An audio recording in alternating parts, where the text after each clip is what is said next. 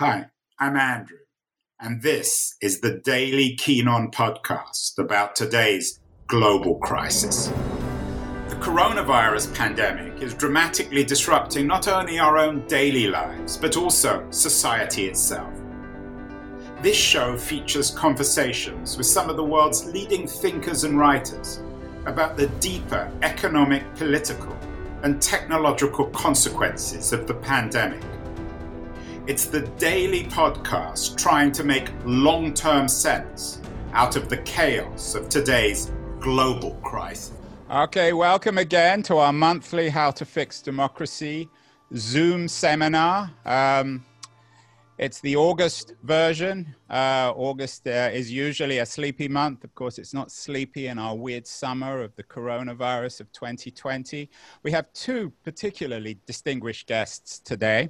Anne Applebaum, the author of a brilliant new book, Twilight of Democracy, and Michael Ignatieff, the rector of the Central European University and an acclaimed author of his own, everything from books about Isaiah Berlin to nationalism. Before we begin, brief couple of housekeeping notes. I want to really thank the Bertelsmann Foundation and Humanity in Action for putting this thing on. And I also want to welcome guests from my Keen On Lit Hub show. This show will be recorded and shown on LitHub. And I want to remind everyone who watches on LitHub to also look at the full series of interviews on howtofixdemocracy.org. So all that out the way, let's get going. Anne, your book, Twilight of Democracy, is just out. I found it a really compelling read. You said it was a bit fluffy, but I think that's why I liked it. It was full of very compelling fluff, particularly the main thesis in your book, that intellectuals have been seduced by authoritarianism, particularly intellectuals on the right. You're a former conservative. I don't know whether you acknowledge that term. You're certainly someone who began your intellectual life on the right of politics, and you seem to be shifting, if not leftward, certainly into the center. Is that fair, Anne, that the main thesis in Twilight of Democracy is the seduction of authoritarianism on the right?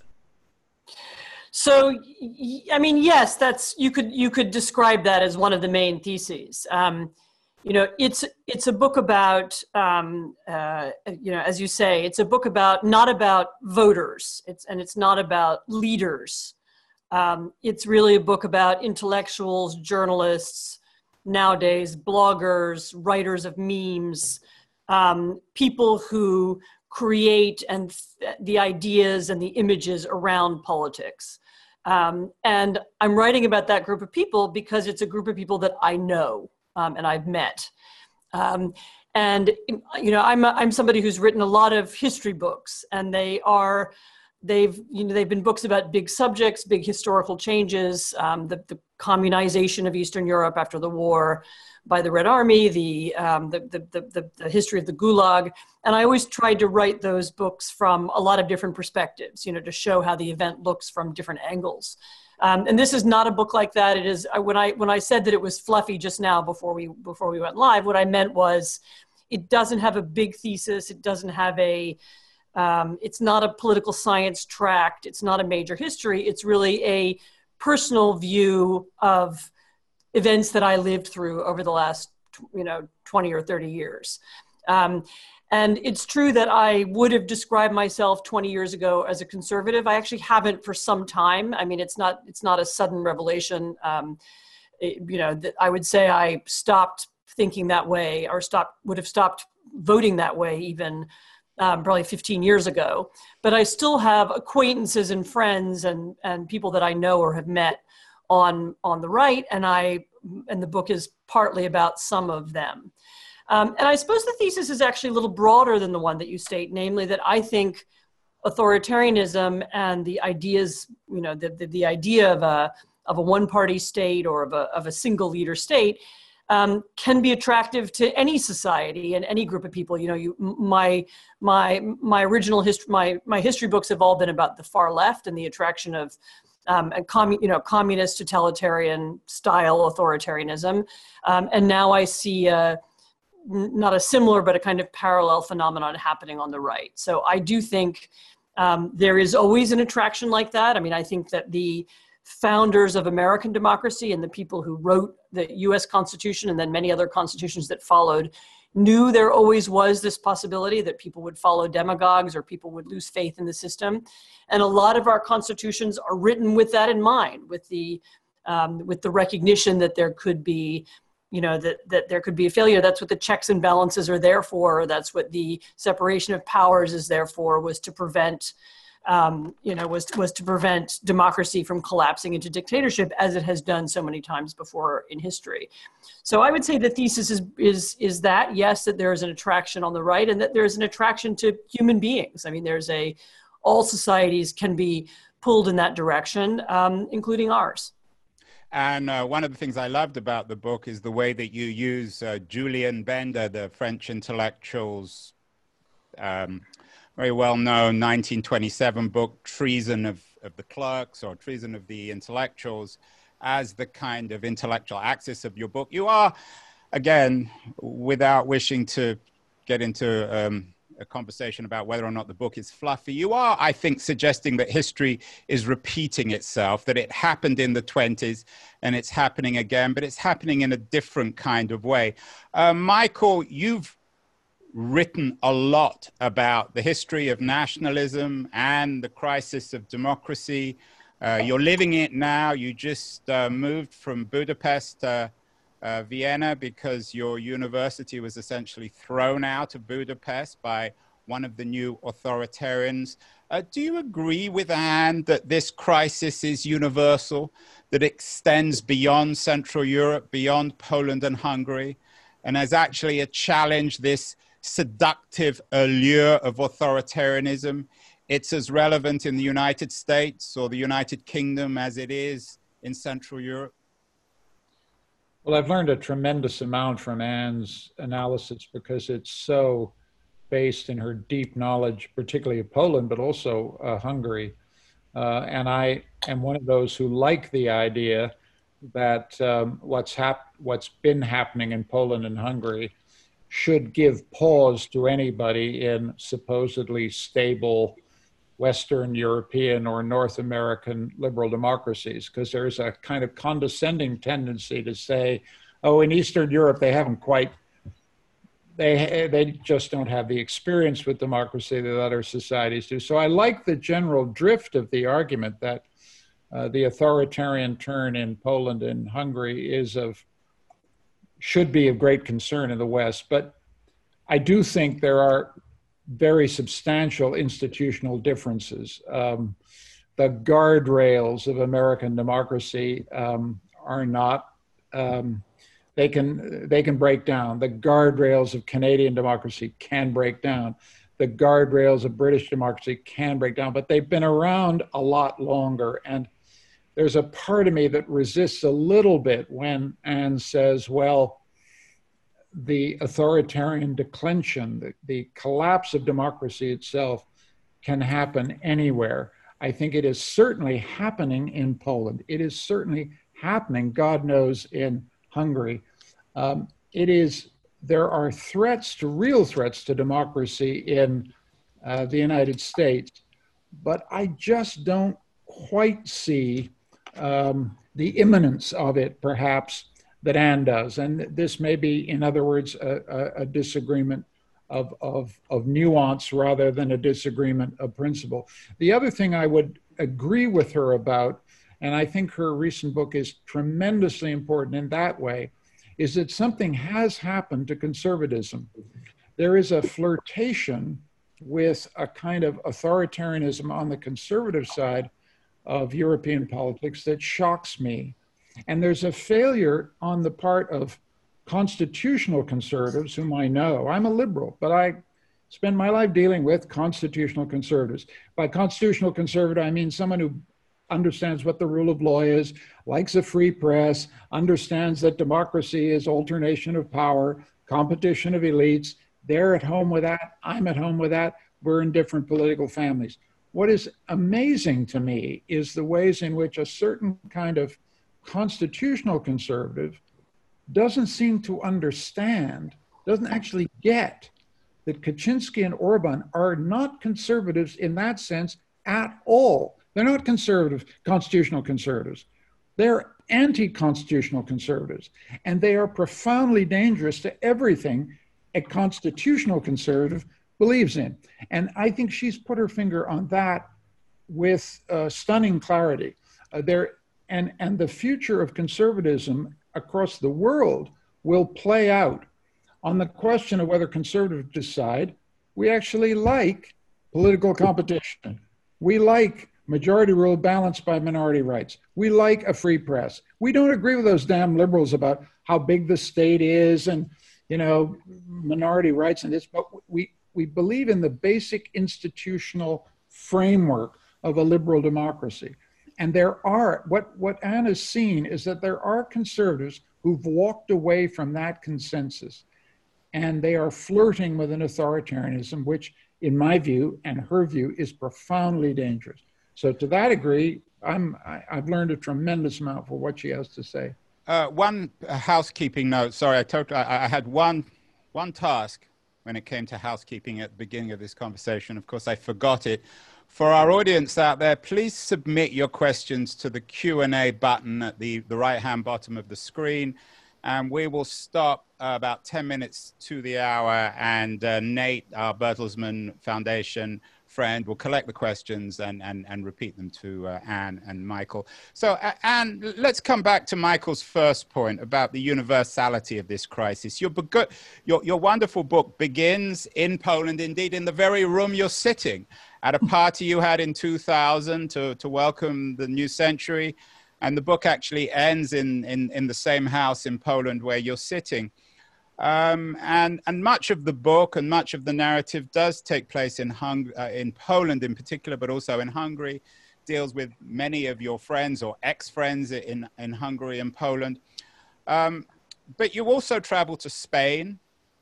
You spend some time in the UK in the narrative. You return to the United States. I get the sense that from your point of view, there isn't a great deal of difference between what's happening in Spain and the United Kingdom and the United States to what's happening in Poland and Hungary. Is that fair? So no, that's not quite right. I actually don't really disagree with Michael very much. I mean, I do think there are differences between what happens in the US and what happens in Hungary, obviously. And I do think, Spain is such a specific context with the Catalan crisis and the nature of Spanish nationalism being so particular. I actually didn't mean in the book to suggest that it's all the same, but I did want to point. But actually, Michael has also put his finger on the piece of it where you do see echoes across Europe and the U.S. and the liberal democratic world, and that is this problem of the right. And the splintering of what was a kind of, the center right was a kind of coalition. And the way in which the right is splintering in the US and in Poland and in Spain has some similarities. That there is as Michael says, there is a constitutional right, a center right, you could call it a conservative right. And there is now, in a lot of places, also a radical right, which is not conservative in any of the traditional definitions. In the US, it uses some language that doesn't sound that different from the language of the far left of a generation ago. It's one of the points I make in the book. In a number of places, it is very much divorced from constitutionalism, in some cases from economic and political integration and other things. And also these are radical right movements that do speak to one another and do learn from one another. And so one of the points I make in the chapter on Spain is that even the online behavior or the way in which social media is used on the far right in a number of European countries is quite similar, and not by accident, because these are often people who sometimes they meet one another in real life, but they all know one another online. They follow one another's tactics. They use many of the same rhetorical devices. Sometimes they focus on the same events, and you can even see. I worked on a project, a year or two ago that looked at how some of this operates, and we found fascinating. I mean, for example, when there was the fire in the Notre Dame Cathedral, a couple of years ago, there was a far-right reaction in France that was then picked up and echoed in a number of other countries and in other languages. Sometimes, each sort of, it's almost like a telephone chain. People would see the way, somebody would post a meme saying, look, Muslims were cheering at the sight of the fire. And then that would get picked up and repeated in other countries and in other languages. And so the tactics and language and ideas are shared. That doesn't mean that Spain and Hungary are the same, or that the US and Poland are the same, by any means. But the right is learning from the far right, the radical right is learning, from its experiences in different countries. And so yeah, I mean, yes, Michael's absolutely right. It is a book mostly about the right. I talk, there are some allusions to what's happening on the left, which in some countries is also worrying, but it's a book about the fragmentation of the right. And there I do think that the facts show that there is a similar process, because it's an international process. There is something like an international alt-right. It is people who are learning from and imitating one another right now. And they are learning from the successes and failures of one another's parties in other countries. Michael, Anne does a wonderful job describing this. It's classic kind of Nietzschean ressentiment of this new class of intellectuals. Seems some of them are angry with their lack of progress in career terms. Some of them are just angry people. Some of them clearly are just dominated by some sort of anti-Semitism. And again, it goes back to this idea of the treason of the intellectuals. You've had a front seat for a particular kind of treason. Your university is supported by George Soros. Soros, of course, was the guy who helped Orban, when he was a dissident in Hungary, educate himself at Oxford University. Orban then not only has turned against Soros and your university, but the idea of truth, the idea of open discussion. What, Michael, is your interpretation of why so many of these intellectuals have become treasonous toward liberalism and the idea of pluralism? What has happened? Well, I think Anne's book helped me to understand quite a bit of it, because, I'm on the receiving end. I'm talking to you from Vienna because we got thrown out of Budapest. I mean, we were thrown out of Budapest with exactly what Anne describes, the enthusiastic applause and support of a ressentiment-filled intellectuals from the right. A Maria Schmidt, I could name others, who welcomed the end of communism in 1989. And as Anne says, a liberal like myself, a more conservative figure like Anne, welcomed 89 because we detested communism, detested Soviet tyranny, thought we were all in the same sack together, welcoming a world of liberal pluralism. And then her book describes, I think very effectively, the splintering of all of that. Liberals like myself began arguing with conservatives. Conservatives began to splinter between this kind of constitutional conservatism and a radical conservatism. In the case of Hungary, we thought, I think quite mistakenly, that once the Soviet empire was over, that Hungary and Poland would proceed into the waiting room of joining European liberal democracy, and they'd obediently sign up to everything in liberal democracy. They'd be bolted into the global capitalist system, and all would be fine. And in fact, history is resumed with a vengeance. These counter elites that Anne is describing, the Hungarian elite and the Polish elite, are deeply resentful that the only path seems to be Western European liberal democracy. They think, no, we want Polish, Catholic, conservative, our way. The Hungarians want nationalist, Hungarian, conservative, small town. And in a way, what you see very clearly in Hungary, and I think also in Poland, is that the post-89 change produced a liberal elite. The liberal elite privatized the economy, brought Hungary into the European Union, pointed the direction towards liberal capitalism, but at the same time got their face in the trough a bit. A counter-elite, small-town, conservative, more religious, deeply resented that liberal elite and basically supplanted them. Viktor Orban put together a counter-elite. You see it in power today, that is now in the trough itself. And its ideology is not a worldview so much as just hatred of Western liberal condescension. They hate people like me because they think I'm smarter than they are, right? That I have airs, that I'm pretentious. You are smarter, aren't you, Michael? You're smarter than all of us. My wife could tell you stories. My point being is that it is driven by resentment of the condescension of liberal elites who thought there was only one way into the future. These guys want another way into the future. They want power. They want to use state power to reward themselves, and they justify this with a ressentiment-filled ideology that says the liberals have the other thing they want, which is very important, is they want a mono-ethnic society. When I come across the border from Hungary to Vienna, one of the things that is most striking is that in Vienna, which has many problems, you see Muslims, you see people with dark skins, you see ethnic pluralism.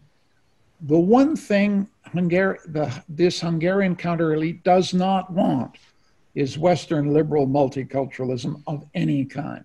I think the Poles are the same. And that's been the source of their power base, because that speaks to small town rural Hungary's fears that they will lose their identity, and then we get back to nationalism. The liberal elites didn't, I think, understand how fearful the post-89 populations were about being integrated into a Western multicultural liberal model. And so we're learning. But the one thing I would add is this story is not over. I mean, Viktor Orban and Kaczynski are not the end of the Hungarian or the Polish story. There are a lot more chapters. The 21st century will show us a lot of surprises. They do not control the history that's going to be written. That's why I'm an optimist here. I don't feel like telling a pessimistic story. Eventually, yeah, and I do want to. I want to move on to those chapters later. I was struck by your point about Vienna being the quintessential liberal city where your university is relocated. This was a point that Ivan Krastev, again another friend of our show and your friend, made in his interviews with us. It's something that Tim Schneider talks about. Schneider's going to be actually on our live show in September. And let's get back though to trying to get into the head of these resentful so-called intellectuals, these treasonous figures who have turned their back on democracy. Your book, in part, is a narrative of broken friendships. You have a section on Maria Schmidt, a friend of yours in Hungary who now won't speak to you. Sections on the Kurski brothers in Poland, one of whom doesn't speak to you anymore. You're also kind of part, I guess, of the Polish political aristocracy because your husband is a very distinguished figure in Polish political life. And get into the head of these people. Why are they so angry? Why are they so resentful? Why are they so unwilling to acknowledge any critical position that is in any way disagreeing with what they're saying? So I think it's, you have to be careful not to make sweeping generalizations. And actually in the book, I tried not to. There are different explanations for different people. So one of the pairs of people that you mentioned, I wrote about two brothers, one of whom is the editor of the most important liberal newspaper in Poland, and the other is now the head of state television, which is a really, really radical and extremist kind of party propaganda now, which which hounds people in a way that's really quite shocking. Nothing to do with normal television at all. And to be clear, he was never my friend, but I know people who know him and so on, but I wrote about the two of them and how they'd taken such different paths. And, in that case, if you look at his career, the career of the brother who runs state television, you can see this is somebody who felt thwarted, that he was an opposition activist as a teenager, solidarity activist, anti-communist.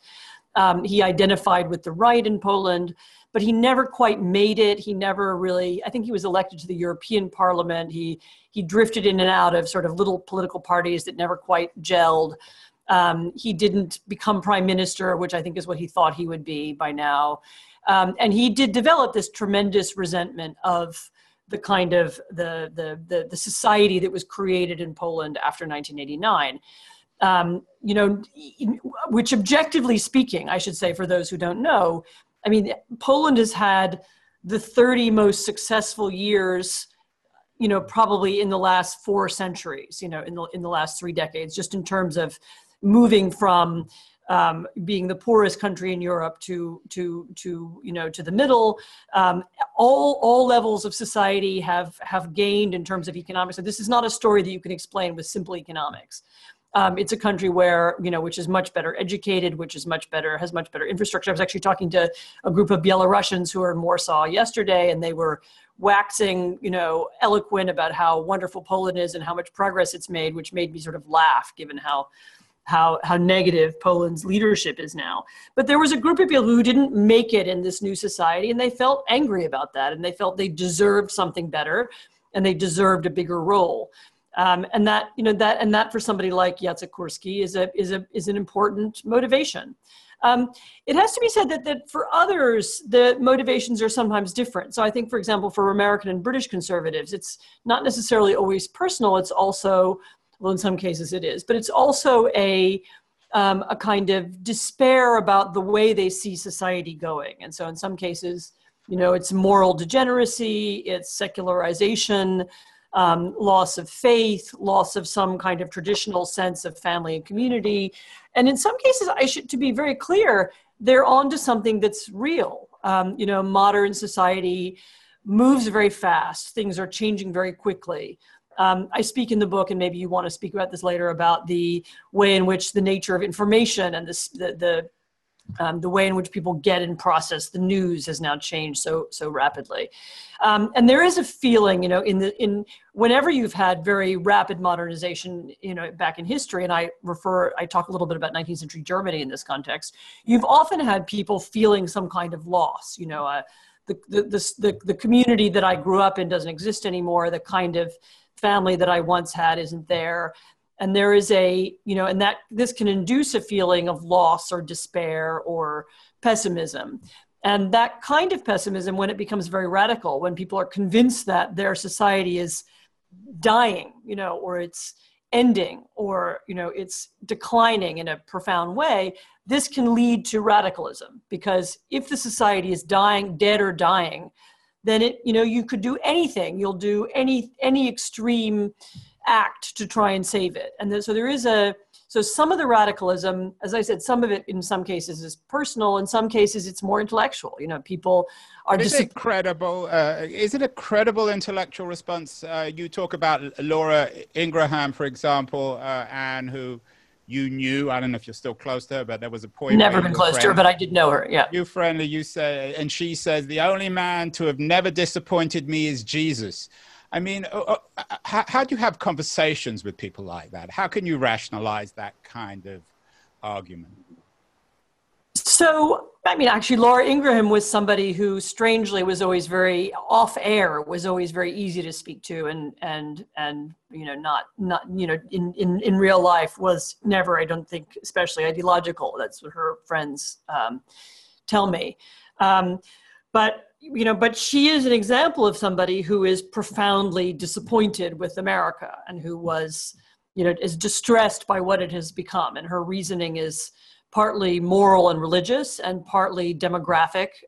She too feels that America has become too diverse. And she's said this on the air, that she's criticized not just illegal, but legal immigration, which is, in her case, involves some strange contradictions because she has adopted children who do come from abroad. Nevertheless, she has she perceives a decline of the United States. And so she may be someone who it isn't easy to talk to or to incorporate or to bring back into a conversation. But that doesn't mean that everybody who listens to her or who is worried by the same kinds of things she's worried by can't be spoken to or can't be addressed. And I think, one of the things that I'm hoping will happen during the US presidential campaign, it's happening a little bit already thanks to some the sort of pro-Biden conservatives, is that both the Democrats and others who are concerned about the direction of the country will seek out and try to find ways of connecting to people who are disappointed or afraid or bothered by the speed of change in the United States, and want to hear some reassurance from people in power. So I don't think that those ideas mean that that everybody has to become a radical and hate the country and become an extremist just because they feel this sense of loss or disappointment about the country. And one of the things that politics now needs to do is to find ways to address those emotions. Michael, every time we talk, I always ask you the same question. You are the biographer of Isaiah Berlin, so I always say to you, what would Berlin say? He also came to a certain kind of intellectual political maturity at a time of the crisis of democracy. Would Berlin, in his indomitable way, just smile and say, well, we've been through this before? Or do you think he'd see it as somehow being different today in 2020? I think he would say we've been through this before because he went through the 20s and 30s. And I think it's important to understand the sense in which we've gone through this before. I think Anne is saying, look, we need to read books like Julian Benda's Treason of the Clerks precisely because of the ways in which the 30s churned up and reversed intellectual allegiances. And that book gets us to focus on the extremely important role that idea makers, taste makers in intellectual life, the enormous influence they have. I think one thing that I find weirdly different between the 30s and now, which I think Berlin would urge us to think about, and I think Anne picks this up in her book, is there's no competing ideology here. There's resentment and rage and well, not in our minds, but there is in the opposition. No, there's a hostility to a thing called liberalism, which is secular, multicultural, relativist, despises the little people, despises people's cultural attachments. So what there is on the ascendant in populist movements everywhere is a hatred of a thing called liberalism. But what there isn't is what there was in the 1930s. I mean, Nazism was a serious grown-up ideology of a uniquely hateful kind. And there was a huge ideology called communism, which traced back to, the Enlightenment to Marx. These were massive ideological formations. What's interesting to me here is that instead we are looking at things that are really psychological states of mind and resentments at the achievements of a liberal world, and the achievements of the liberal world should be criticized, must be renewed. But what I think Isaiah might point us to is there's no utopia out there. There is no vision of a better world, more humane, more just, more fair, more capable of attracting allegiance and belief. There's a kind of weird ideological void, and it's a void on my side of the argument, on the liberal side. Liberalism is a little tired. It's a little institutionalized. It's a little complacent. And it's facing this conservative, radical right, resentment-filled hate. But there's a void on both sides here, which is very, very striking to me, and in a sense, rather dangerous. So, but let me conclude, since it was a question about Isaiah Berlin. I am his biographer, but the idea of being a ventriloquist for a guy who's been dead for 20 years is it's a mug's game, and I shouldn't play it anymore. But it's just my way of saying how much I learned from him. Well, he's probably watching this, Michael. You seem ubiquitous on lots of levels. And you definitely lead into Anne's conclusion to her book. She begins with Julien Bender, the French intellectual. She ends with the Italian writer Ignazio Siloni, who has a much more positive take on liberalism. And you suggest, like Michael, that we need to make liberalism meaningful again. You cite Mill, Jefferson, Havel, and it's this question of the search for meaning within liberalism that you seem to say at the end of the book is our challenge, whether it's a left liberal like Michael or a right liberal like you. We're all in the same boat here. We need to rebuild the meaning of liberalism. Is that fair? Yes, I mean, I think that was one of the ideas I was getting to at the end of the book, this need for renewal, this need to re-inspire people.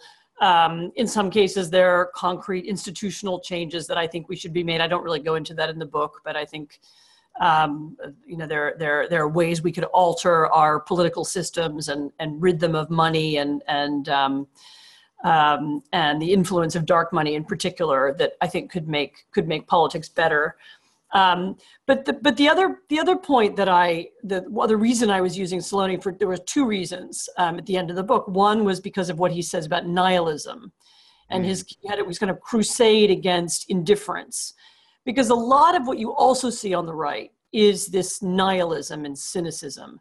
Orbanism at base, the reason why it's, Michael's absolutely right that it's not an ideology, is it's profoundly nihilistic, it's very greedy, it's about co-opting the business community, it's about the members of the party getting rich. It's a vision of politics as a way of servicing, our team, or our people. And this is a very ugly political vision, and one that should be fought, I think, whether you're a conservative or a liberal, in base, because it's a nihilistic, cynical, politics as, sort of transaction. This is Trumpism as well, of course. But didn't it begin all this, Anne? And we talked about this in previous conversations. Didn't this all begin with Putin? Isn't he the founding father of He's one of them. I mean, it's not, it's you don't have to be, Putin didn't invent nihilism, but yes, Putin's version of, his particular form of corruption and the way in which the Russians learned to use the international financial system and learned to try, sought to manipulate media and so on. They were the pioneers for a lot of this stuff, although they didn't, they're not alone. I mean, there is a reason why the radical right is attracted to Russia.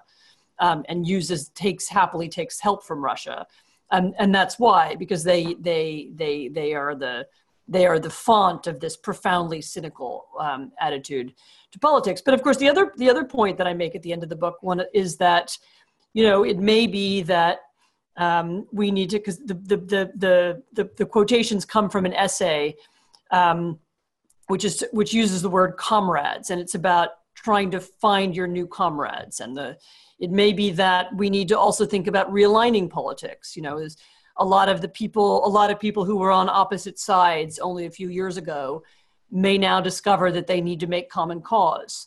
That the political parties that exist now, that's kind of center right and the center left, as we've known them since the Second World War, may not be any longer expressing the real divisions in politics.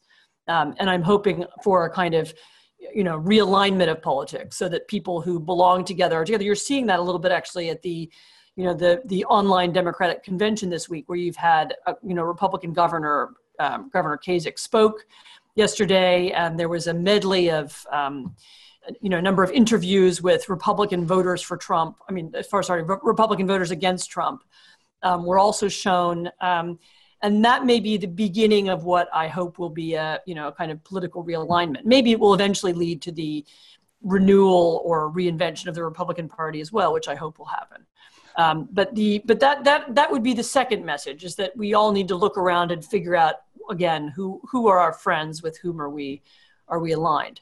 Friendship, I think, is really important. It's one of the cores in your book. One of the people we interviewed for this show and for our movie, How to Fix Democracy, which also addresses all these themes, was Ece Temelkuran, the Turkish dissident writer, and she talks about a future liberalism built around friendship. Michael, finally, before we get to audience questions, does the theory of liberalism need a new chapter? Is it sufficient, as Anne suggests, perhaps at the end of the book, to give Mill and Jefferson and Harville a spring clean, make them look a little bit more attractive? Or do we need a new generation of theorists, a new way of thinking about liberalism, perhaps build it around friendship or some other kind of concept which 19th and 20th century thinkers didn't think of? Well, I think we need to take the measure of what has been achieved. I know that's a conservative way to start, but I grew up in a Canada that was, in which it was hard to be a free gay man or woman. I grew up in a Canada in which equality for people of color, a Canada in which a welcome for Muslims was just unthinkable. I know it's old-fashioned to say this stuff, and I don't want to take the liberal revolution for granted and say it's been wonderful, but God damn it, it was wonderful. It's made freedom real for people who never had not just freedom, but recognition, inclusion in a political community before. And I will defend that stuff to my last day, because it is part of friendship. You mentioned friendship. The possibility of having good and deep friendships with people of other orientations in terms of their personal life, in terms of other religious faiths, a love of pluralism, speaking of Berlin, liking the fact that Anne and I have many things we have in common, but we disagree about some stuff, and we'll disagree again.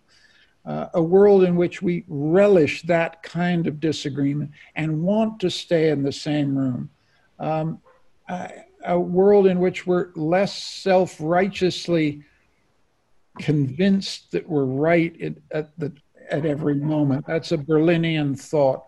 All of this stuff is embattled at the moment, but I'm a liberal because at its best, it's believed those things. The other thing I think is, if I have to bet on communist China in the 21st century, or messy, pluralist, multicultural, disorderly, chaotic liberal democracies, I know I'm going to choose that every time.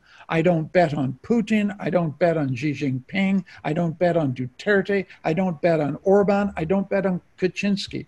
I actually bet on liberal democracies. Why? Because they have a succession plan. You can throw the rascals out. And secondly, because they express something that I think is just so important, which is individuals matter. Individuals in all their pluralist, diversity, and difference matter. And we're in this together, and we haven't got a hell of a chance of getting through the 21st century unless we understand it. Sorry to get into speeches, but I do think liberalism needs to be reinvented, but it can only be reinvented by remembering what the liberal revolution, and by liberal revolution, it was a revolution made by conservatives as well. It was a revolution made by socialists as well. It was a revolution made by social democrats. I don't want to put a party political label on this thing. It was bigger than all of us. And I couldn't agree more. I definitely think... End of sermon, end of speech. Sorry, let's get to some questions. Well, as I suggested, Twilight of Democracy, I'm not sure if that's coming up on the screen. Definitely, that is a book about people. This is a conversation about people, about individuals, and I think it's a wonderful advertisement both for agreement and disagreement. Nate, over to you for questions. We've got about 15 minutes. Actually, we've got 17 minutes. So I saw there were a lot. Let's try and squeeze as many in as possible, and I'll try and keep my mouth shut. Thanks, Andrew. Yeah, we got some questions about economics and populism, in particular from Natalia Vinyarchuk. With the current crisis and economic downturn across Europe brought on by the will the current crisis and economic downturn across Europe brought on by the pandemic strengthen populism and the right political parties? And have you observed any strategies to prevent this? And then Anne observed that Orbanism features cutting in the business elites. John Sullivan asks, is there anything else that you can say about the business communities in Poland and Hungary and how they're reacting to this authoritarian turn? And then just now, Jason Whedon asks that Hungarians and Poles, while they've made a lot of economic progress over the past decades, are still making 300, 400 euro a month net and are struggling. What's the pitch for liberalism and democracy for people like this left behind? Yeah. So, great question. So who wants to start, Michael or Anne? Oh, let Anne. I can start. I mean, so the question about the business communities is fascinating because they're in Poland and Hungary actually quite different. In Hungary, Orban has done what Putin did in the sense that he's tried to create his own oligarchs. So he's, you know, it's too long a story to tell here, but he's essentially favored a part of the business community that's friendly to him, and then those people then fund, for example, his media and his other projects. And he's created a kind of internal circle. And if you're outside of that circle, you can have trouble at least attaining, you know, wealth in Hungary. I mean, I think you can probably run a small business still, but it's a very closed system. In Poland, I'm sure that the ruling party wants to do the same. They haven't succeeded yet. But one of the effects is that the Polish business community, which is right now pretty apolitical mostly, or has tried to stay apolitical, is now very worried about politics, and many of them are leaving. There's now a phenomenon of people moving out of the country, moving their businesses or their bases abroad, taking their money with them. There's been a big drop in investment. It hasn't yet, given everything else that's going on, it's probably not the most important factor in the economy as well. But there's a lot of dissatisfaction among both, at all levels actually, among entrepreneurs. Even small business are becoming increasingly anti-government, and in fact, there's now a so-called far-right party in Poland, another right-wing party which is libertarian and is attracting some of the small business discontent with the very statist policies of the ruling party. So business is not happy, particularly the business that's worried about losing out to politics. I mean, the problem of Poles and Hungarians and others in Eastern Europe earning less than Western Europeans, I mean, this is a problem of, it's very interesting because we all thought for a long time that people would be pleased with their economic progress because they would be comparing themselves to their parents or their grandparents. You know, in Poland, the current generation of young people at all social levels, you know, from poorest to richest, lives better than their parents. I mean, there's just no question about it. But you're absolutely right that they don't necessarily live better than Germans or Italians, or, well, it depends which Italians, but they don't, certainly they're all comparing themselves to German. They're comparing themselves to the richest people in Europe, to the wealthiest states. And of course, the only cure for that is a cure that involves time and investment and, careful planning and, the sort of boring politics of normality and good governance that will continue to make Poland wealthier, with time. And that is I agree that it's a frustrating message to give to people who want change faster. And it hasn't, and it's proved to be very difficult to sell. I mean, it's complicated in Poland because Poland, there's such a 50-50 split between, it's a very fine edge now between pro and anti-government people in the country. So there is a large percentage of people in the country who do understand that, who want the good government and who want the decent legal system and the decent court system that will eventually make Poland more prosperous.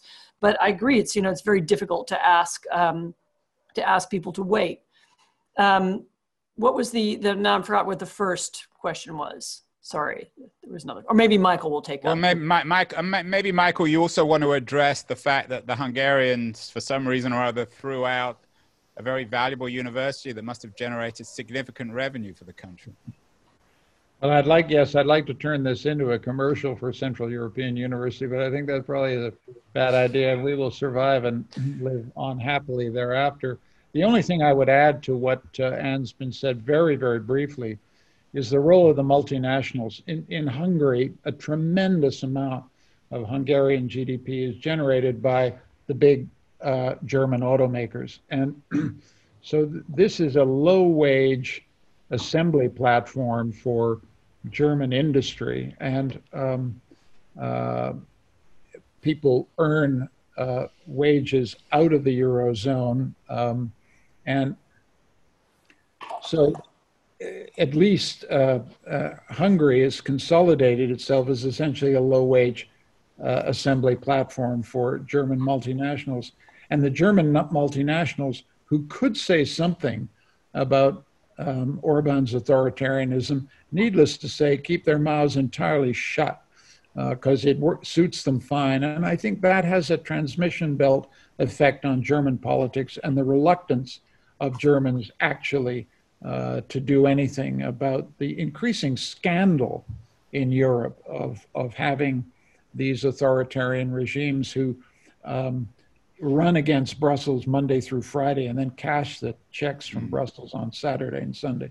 But you know that's another element. Perhaps we should take another question. Yeah, a nice grouping of the questions, Nate. Let's try and get as many in as we can. Yeah, so I've got some here about watching this crisis of liberal democracy from the outside. Maria Alcidi from the Max Planck Foundation wanted to ask about the recent, she's working on a project supporting constitutional dialogue in Afghanistan following the so-called peace deal between the US and Taliban in February. Liberal democracy seems to be losing its appeal from the outside in places like Afghanistan. And then we have a couple of questions as well about Belarus. So where is the EU, where is the international community on important issues like those? Anne?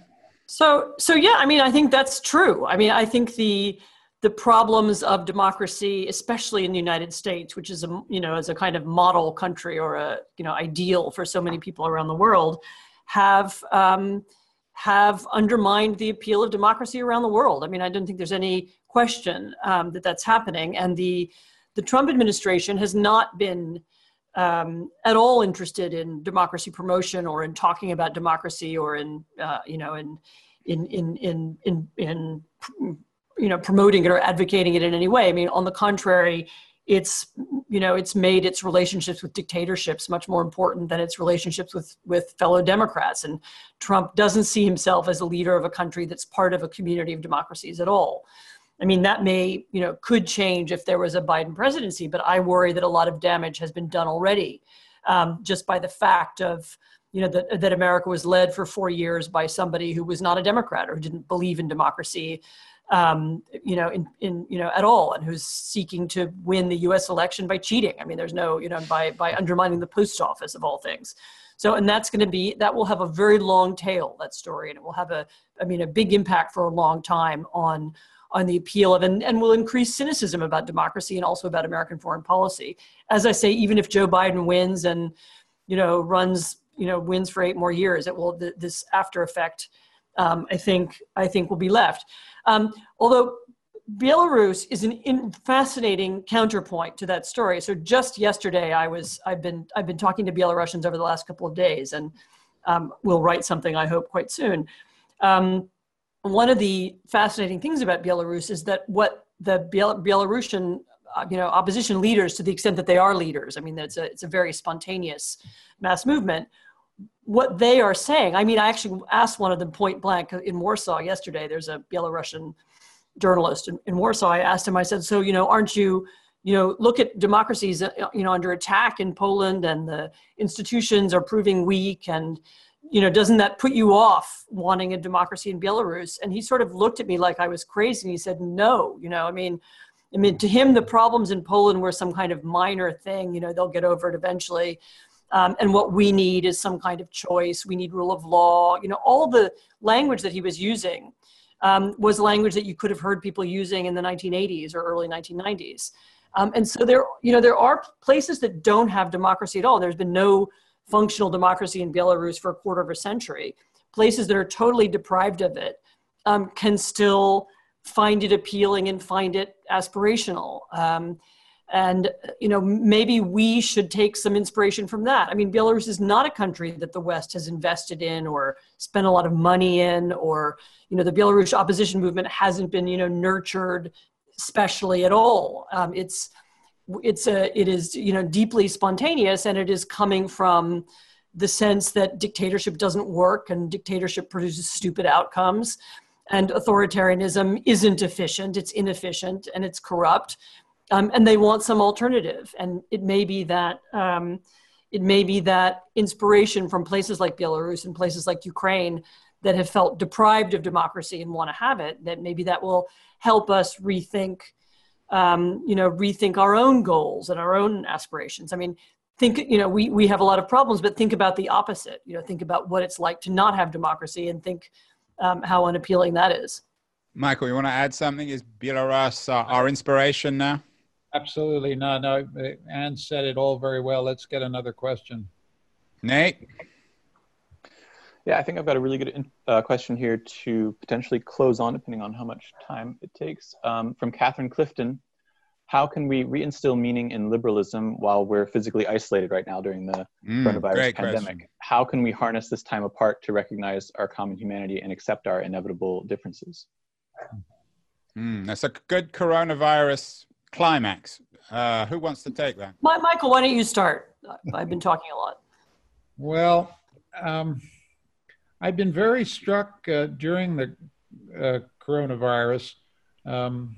We've discovered this is a mortal threat that affects all human beings equally. So it's been a discovery of our biological identity. It's then secondly been a discovery of just how different we are. Some have had a very easy time in lockdown, and for others, it's been an absolutely terrifying discovery of their vulnerability.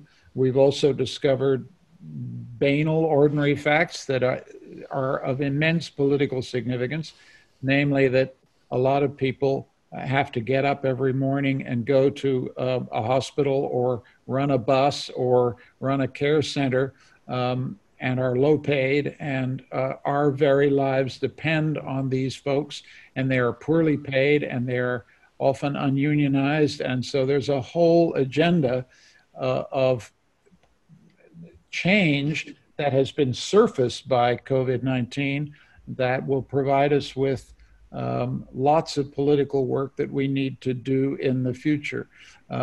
I also think that isolation, and I think we've all lived this, isolation's terrible. We want to see people, we want to touch people, we want to hug people. I talk to people who feel a sense of physical suffering, that they can't get out and be with loved ones. I think we've all anthropological experience here, which is how terrible it is to be a human being and not be able to be with other human beings. And then we've discovered that in a public health crisis, you need facts, you need evidence, and science matters. You need competent public administration. And we've had a devastating discovery that our public administration is not often competent. And so that's another bit of political agenda that we need to fix. We just need to have more competent public administration. And if that frankly means higher taxes to pay for it, we're gonna have to do that. So I could go on, but I would come back to the fundamental point. It was that we've had a global experience of anthropological interdependence, of our need for each other. And we need to have a politics that expresses that. And we need to get out of meetings like this. I want to be in the same room with Anne. I want to be in the same room with Andrew. I want to be in the same room with the people who've stuck it out, and they're 100 or 100 plus. That would have been a nicer evening or a nicer discussion. So we've got to understand that Zoom can substitute, but Zoom is not a substitute for the real thing, which is human interaction. Well, we definitely, next year, we will do a How to Fix Democracy event in person with both you and Anne, because this has been wonderful. But as you say, it's always better to be in the room itself rather than just the Zoom room. Anne, why don't you end? You began talking about the crisis, perhaps the twilight of democracy. What, in your view, has been the impact of the coronavirus crisis on this twilight of democracy? Yes, thank you. That was actually the question that I missed before, and it's behind the previous question. I mean, the very interesting thing about the coronavirus crisis is how it's changed over time already. I mean, it's been, we're 4 or 5 months into it, and yet the politics of it have already altered. Initially, it did look like this was going to be a great moment of triumph for people who want to shut borders, people who want to institute authoritarian control. Historically, at times when people are afraid and they're afraid of death, then they are willing to sacrifice their freedom in exchange for security. And we saw that people were willing to do that in the initial months of the crisis. And we saw the borders shutting down, airports shutting, travel stopping. And it seemed like it was going to be a good moment for even for the far right. As it has gone on, as it has developed, and as it has become clear that the solutions to the crisis, at least, particularly in the absence of a vaccine, the solutions of the crisis do involve, as Michael said, competent public administration, a sense of trust. The public has to trust the government and take advice. It has, and also in countries where politics is science-based, evidence-based, and above all, reality-based, where politicians are not, engaging in constant lying or game playing with the public. They found it much easier to cope with the crisis. And so whether you're talking about Germany or South Korea, or Taiwan, or even Slovakia, these are countries that have done better than, for example, the United States, or Brazil, or Belarus, actually. This is, of course, one of the sources of discontent there, or Russia.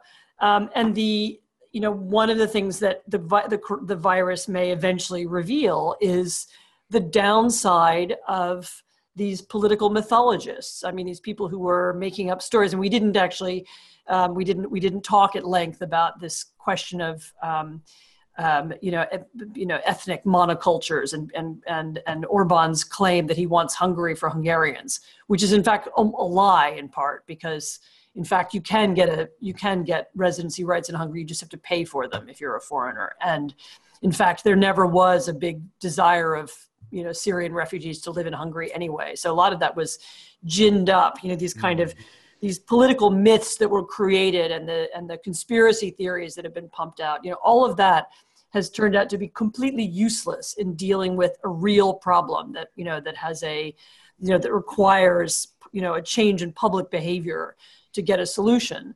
And maybe it will be in some places that these so-called populist or the illiberal language will be shown for the myths and the fantasizing that it really is, and maybe it will convince some people anyway that what we need is debates about reality and real issues and arguments about how to fix the economy rather than fake promises.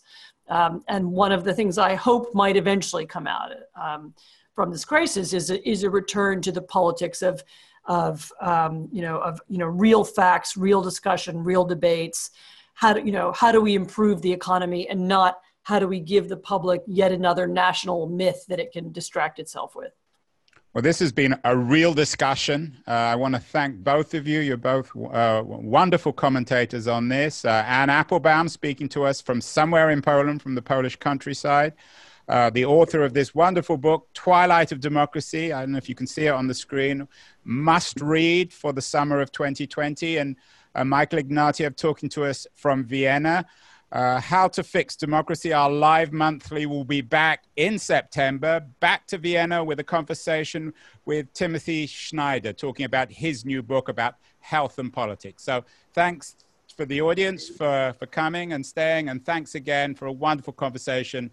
Michael Ignatieff and Anne Applebaum. Thanks, everyone. You've been listening to Keen On, hosted by me, Andrew Key. Make sure to join us the rest of this season as we explore how to fix capitalism. Make sure to visit us at lithub.com, where you can subscribe to the show in iTunes, Stitcher, Spotify, or wherever you listen to your podcasts. While you're at it, if you enjoyed what you heard, we'd appreciate a rating on iTunes. Or if you'd simply tell a friend about the show, that would also help too. Today's episode was produced and edited by Justin Alvarez and the team at LitHub Radio. See you next week, and thanks so much for listening.